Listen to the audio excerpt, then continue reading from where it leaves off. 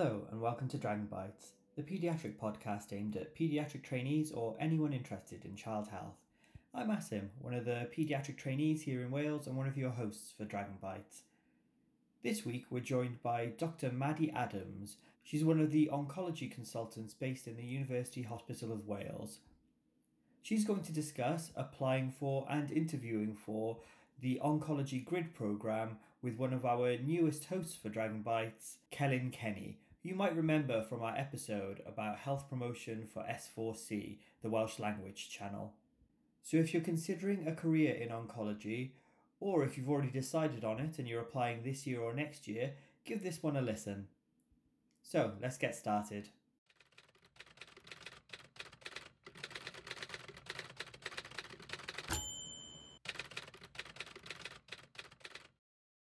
Hello and welcome to another one of our Career Grid Dragon Bites podcast. You joining me today is Kellen Kenny. Hope you're all still understanding my very strong Welsh accent and haven't switched off yet. So today we're talking about oncology. And I've been fortunate for the last 6 months. I've been working on the oncology ward in the University Hospital of Wales in Cardiff. And I'm joined today by one of the consultants that I've been working with. So I'd like to welcome Maddie Adams. Hello. So we'll just start, Maddie, if you could just introduce yourself and tell us where you work. Obviously, I've spoilt the surprise there slightly. And then we'll get going with the podcast. Yeah, thank you very much. So I'm Maddie Adams. I'm consultant paediatric oncologist at the Children's Hospital for Wales, and I've been working here as a consultant now for just over 2 years, and it's my first consultant job. So why did you choose paediatric oncology? So basically, I've always found the whole sort of science behind cancer, and I particularly when I was in medical school really enjoyed haematology and found the sort of lectures and things really interesting. But then when I was an SHO in paediatrics, I was given a 6-month post in paediatric oncology, and it was then really that I realised that it was a specialty for me. I really enjoyed the clinical side. I think it's a specialty where you can kind of make a real difference to both the patients and their families. And also, I enjoyed the fact that it's very research-based and that you are treating patients constantly in clinical trials, so you're constantly improving things all the time for families. And so, and also, when you compare it to the haematology training pathway, it's relatively more straightforward to do paediatric oncology because you stay within the paediatric training and don't have to do the kind of adult side which you have to do for haematology. So I found that more appealing. And how long ago did you complete your training? It was 3 years ago now, I think. Yeah, it's hard to remember. Yeah, about 3 years ago, because I did a locum post for a year before I did a consultant post. So yeah. And that was all here in Cardiff? And well, partly, so my grid training was split between here and Bristol. So I did 18 months in Bristol and then did my final 12 months in Cardiff. Lovely. What about the training programme? What did it involve? For paediatric oncology? Yeah. I initially applied for grid training in ST4, but I wasn't successful the first time round. And then I took some time out of programme and did some research and then applied again at ST5. And essentially, the grid programme can either be for your final 2 or 3 years of training, depending on at what point you enter it. And you have to do posts in solid tumour oncology, including brain tumours, haematology, and bone marrow transplant. So if you go to a centre where they don't have a transplant unit, then they're usually coupled with a centre that do, so that you spend a 6-month post doing transplant as well. So how long in total is the oncology grid? Because we learned from neuro there's a slightly longer because they actually have to cross into the adult world. Oncology is different? Yes, it's different. I think the minimum is 2 years and the longest is 3 years, and it depends at what point you enter the training. So if you end up if you do a 3-year grid post, then they do recommend that you usually do 6 months of a kind of allied specialty. So you would do the 2 years within oncology, and then transplant and haematology. And then, for example, they might suggest that you do 6 months of neuro, because obviously we work closely with them from the brain tumour side, and also, or maybe PICU or something like that, as a kind of, so you wouldn't spend the whole 3 years necessarily in oncology, but it is still just part of the same grid programme. I did a 2 year, so mine was 2 years, so I did, well, it was actually ended up being 2.5 years, but that was because of being slightly part-time after having kids. That's good to know that you can do it part-time. Yeah, so I did 80%, so I used to work 4 days. So I did, my first 18 months in Bristol was full-time, and then my final year was 80% in Cardiff. And then I ended up doing 3 months of palliative care at the end, just while waiting for a consultant post. So that actually leads quite nicely into the next question. What posts did you do in total in that time? So within the 18 months in Bristol, I did 6 months in solid tumour oncology, 6 months in haematology, and that's mostly malignant haematology, but there is some of the benign haematology stuff as well. And then I did 6 months in transplant. Then I was on maternity leave. Then I came to Cardiff, and then in Cardiff it's not so split like that. So I was within paediatric oncology, and that finished off my training. And then I applied for a kind of standalone palliative care post, which was meant to be for 6 months, but I'd only did it for 3 months because then I got a consultant job. It's worth finishing it early for that. And what are the specific requirements you have to achieve by the end of training? So there's within the kind of e-portfolio and the RCPCH curriculum, there's some specific competencies that are specific to paediatric oncology, haematology and transplant. So you kind of have to demonstrate all that in the e-portfolio. You obviously have to have all of your competencies from your training up until that point. So the level 1, level 2, and all of the child protection and all the sort of APLS and all those sort of mandatory things.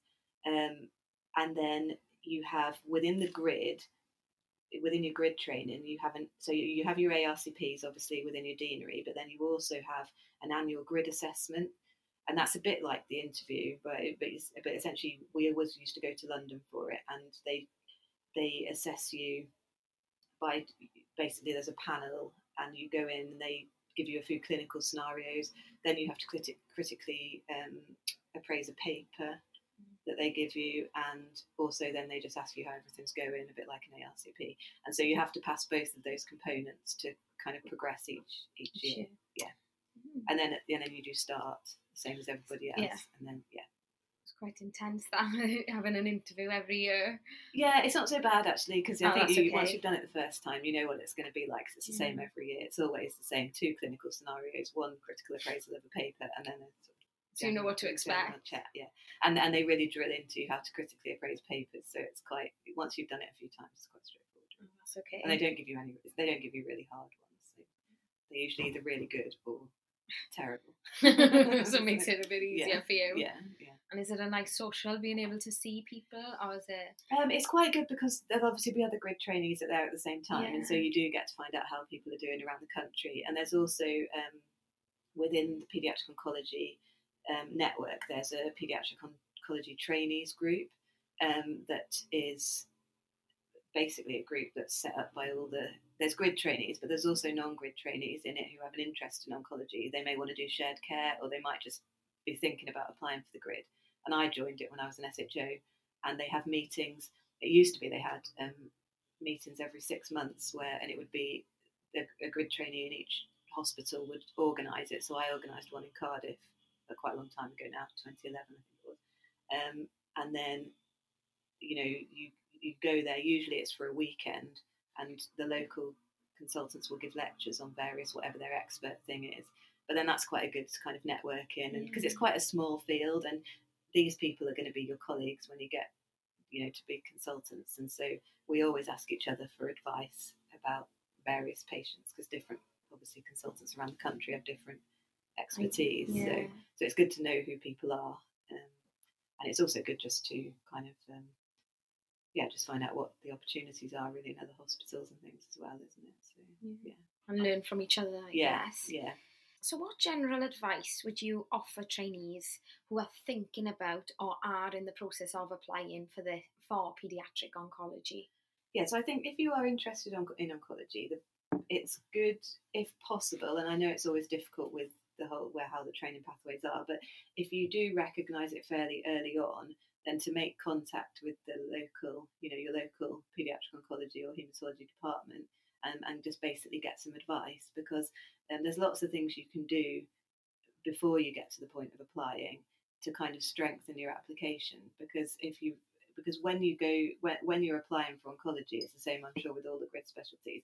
They want to see that you've demonstrated an interest, and so it may be that and most consultants have got various projects ongoing that they would always be very happy to have some help with. So it would always be useful, I think, to approach people, tell them you're interested, try and attend some clinics, maybe do some taster days or weeks, whatever you can do as part of your deanery, see whether you really like it. Some deaneries are flexible, and if you asked for a post within that specialty, they hopefully would be able to facilitate that. And that's certainly what I did. Once I'd done my SHO post, I then asked to do another registrar post in my core training, to see whether I, still found it as, the same at registrar level. The kind of application processes, I think, is similar to everything. They look at all kind of aspects of your CV. So, if you have a particular interest in teaching or whatever, then that's obviously a strength. And it used to be that people used to think that you could only get on the oncology grid if you kind of had a PhD, and it's not really like that anymore. They do recognise other attributes that are not just research. I mean, also research is quite a big part of oncology, but it's not kind of be all and end all. Yeah, and having a lab based or a kind of that kind of PhD isn't necessarily a requirement, but they obviously do look for sort of various things that might make you a little bit different, or certain things that you've done, that would be attributable to oncology as well. And obviously commitment to specialty is a big thing. Yeah. So how can trainees maximise their chance of point scoring to just get that interview? So I think, as far as I can kind of remember, on the scoring form, so if you can manage to get a presentation or a publication within the specialty, then that would, gets you certain points. You get points for teaching. There is a whole section about commitment to specialty, so all the different things you've done. But my advice would be to try and get something in kind of each area, so that you and maximise what you do, because a lot of things we do, you don't, you think, oh, that was only a small project, but actually, it's still worth putting down. It may have made a difference, and if you presented it locally within your department, then it's important. And as with all things, it's ideal if it's kind of followed up. So even if you've done a project, if it's not then been re-audited, if you find out that someone else has re-audited it, then that's useful to put down as well. So how can so actually you've answered the next question as well, in how we can improve our score on the application. What about leadership years? Have you done? I know you took a year out to do research. Is there any other advice from taking a year out that trainees could benefit from? Yeah, so you could. I didn't do one of the leadership or management fellowships, but I do know some people that have, and I do think if it, it is a useful thing, and it does obviously help you score points on the form. I'm not sure I would necessarily do it just for that reason, but it's a personal trainee preference. Yeah, and I think it does give you. I think what those posts give you is an insight into kind of how the hospital runs and sort of all the sort of management stuff that goes on behind the scenes, which you do learn once you become a consultant, but I think you're not so exposed to during training, because you just don't see it when you're on the wards all the time. And you don't have the time sometimes. You just want to get through the days when it gets really busy. Yeah. And then some people go, to, other centres and do like an out of programme experience in, either in a different country or in a different specific centre that's got, if you have a specific interest in a certain area of oncology or something, you might want to go and do an out of programme experience. But most people would do that, I think, once they'd already got onto the grid rather than beforehand. And obviously, solid tumours is your thing in Cardiff. Yeah. How did you lead into solid tumours? Well, I've always had an interest in sarcoma, so I have. I'm on one of the national research groups for that. And basically, I think obviously when you get a consultant job, you've got to try and find your place in that department, isn't it? And we're very lucky here in Cardiff that everyone's quite flexible, and we all kind of agree, that we are happy to, work and basically manage all tumour types really. But in terms of a research interest, sarcoma's always been the interest.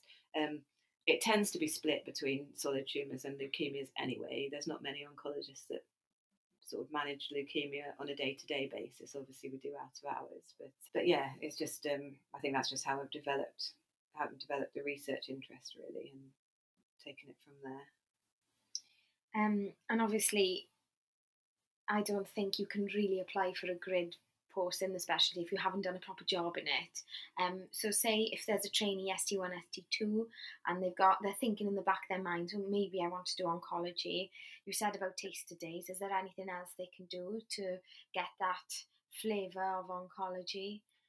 Well, if I think if someone's really interested at that early stage, then there's plenty of opportunities, hopefully, to work in the specialty, isn't it? So I would contact the training programme director and ask to be placed in the specialty, because most training programme directors, as far as I've, the experience here, is that they have been relatively accommodating. Yeah, and it may be that it may not be the exact 6 months that you want, but usually, you will be able to get a post.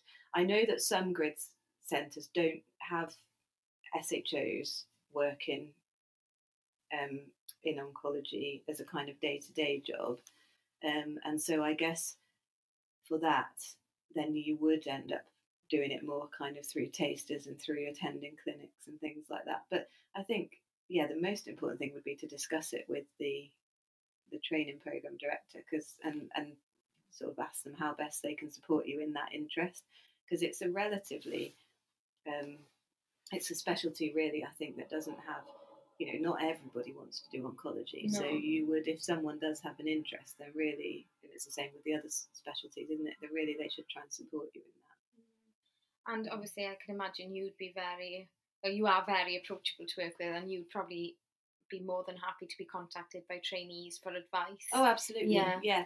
And it's the same if someone's applying for the grid. Hopefully we would know them anyway if they are local to our centre. But yeah, of course, get advice, come and see us.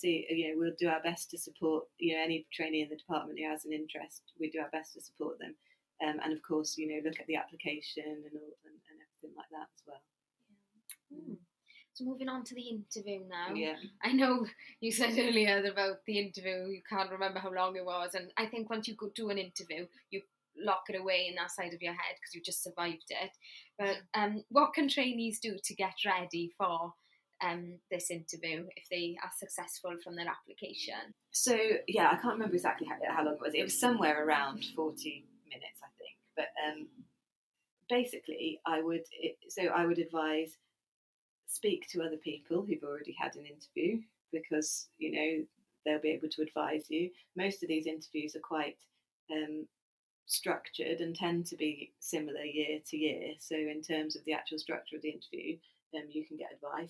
I would practice, so find consultants or find people who are willing to give you a mock interview, and try to do it as if it is the real thing, which is always hard when you're being interviewed by people that you know very well.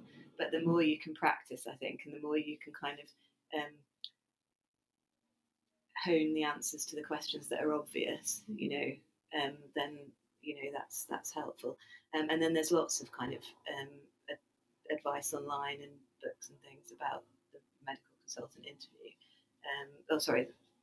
Not consultants, are we? But in terms of like interview techniques and things like that. Is there any specific resources for oncology that you advise? So it's within the paediatric oncology trainees group. There is facilities, so they have a kind of online page which has advice, and also they I think they even do a whole kind of day on preparation for interview. Things like that. Yeah.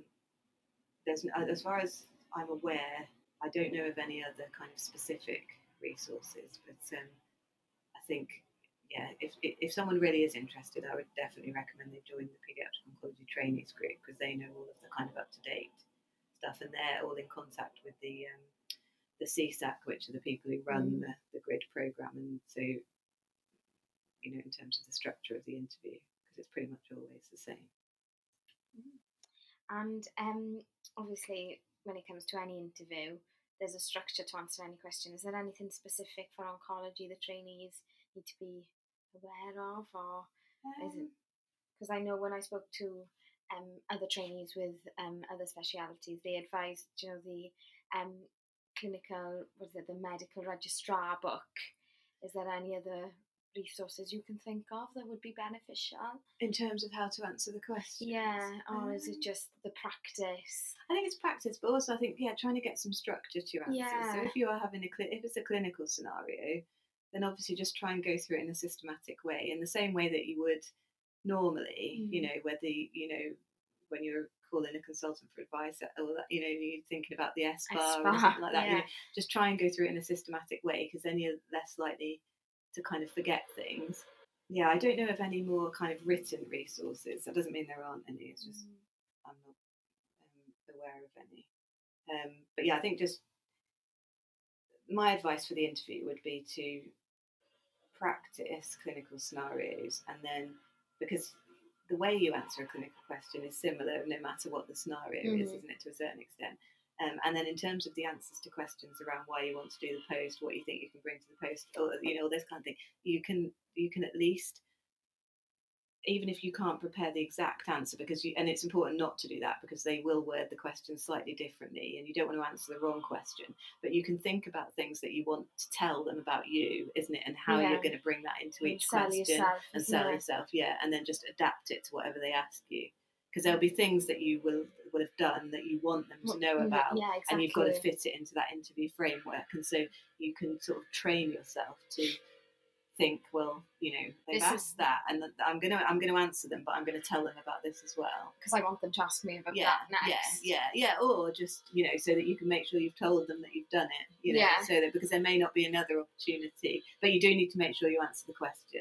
Because so what some people will do is go into an interview and they're so fixated on what they want to tell the people that they haven't necessarily listened to what they're being asked. So you do need to make sure that you answer the question, but there are sort of ways of getting in, you know, where you can use, so if they ask you about something, you can use an example of what you've done to illustrate the answer or something like that. And do you remember what sort of questions tend to come up?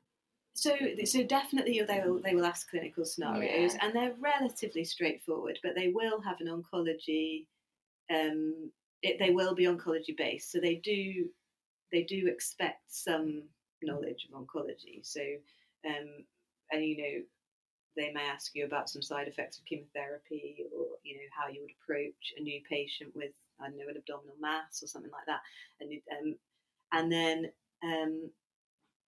so there's those, and there's usually, I think, at least two. I think there's two clinical scenarios. It was a long time ago since I did mine, but and then there was a critical appraisal of a research paper, which they usually give you on the day beforehand. So they don't give it to you in advance of the interview, but they give it to you on the day before the interview, so you get about half an hour to prepare or so.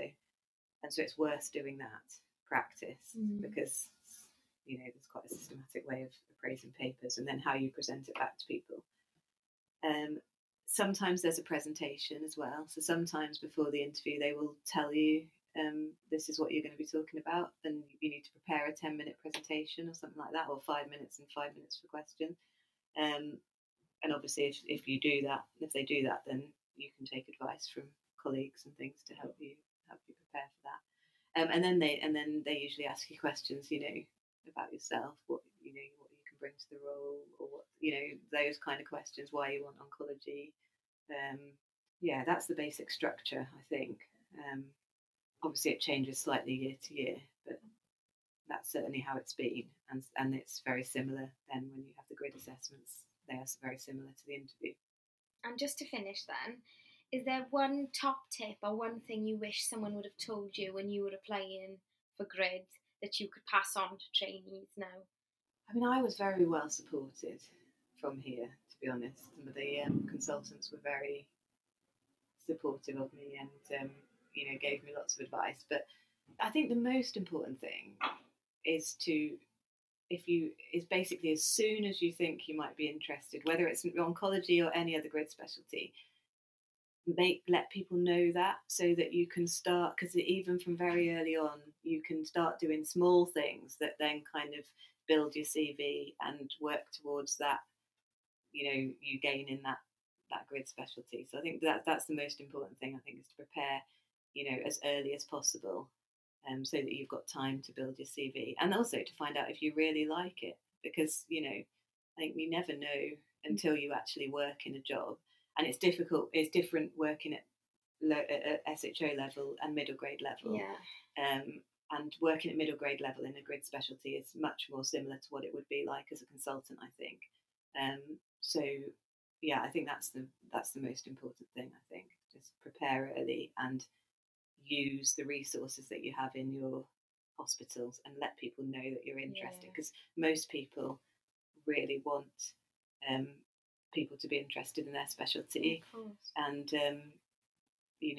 therefore would be more than happy to support people who are interested through the process, because once you've done it, you can easily support other people, isn't it? So, yeah. You want to feel like you've achieved something by bringing someone else into the job. Well, yeah, and medicine's about succession planning, isn't it? Yeah, exactly. So, you want your department to grow, and you want the future of whatever your specialty is to develop and to get better, so that you deliver a better service for the children, isn't it? So, yeah, definitely. Yeah, I think that's what.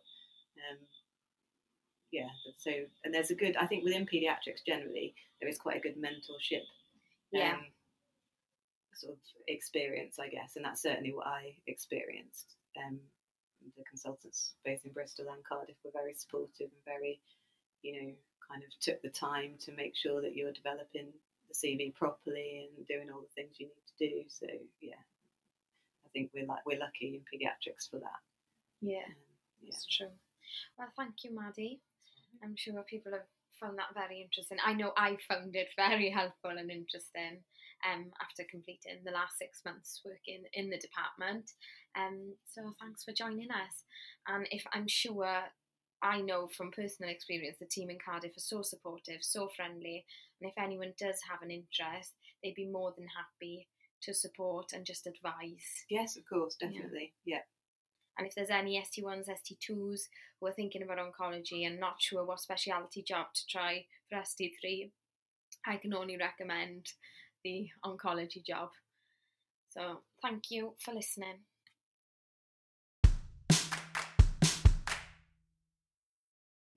And I just wanted to say thank you to both Dr. Maddie Adams and to Kellen Kenny there for that podcast. That was really helpful.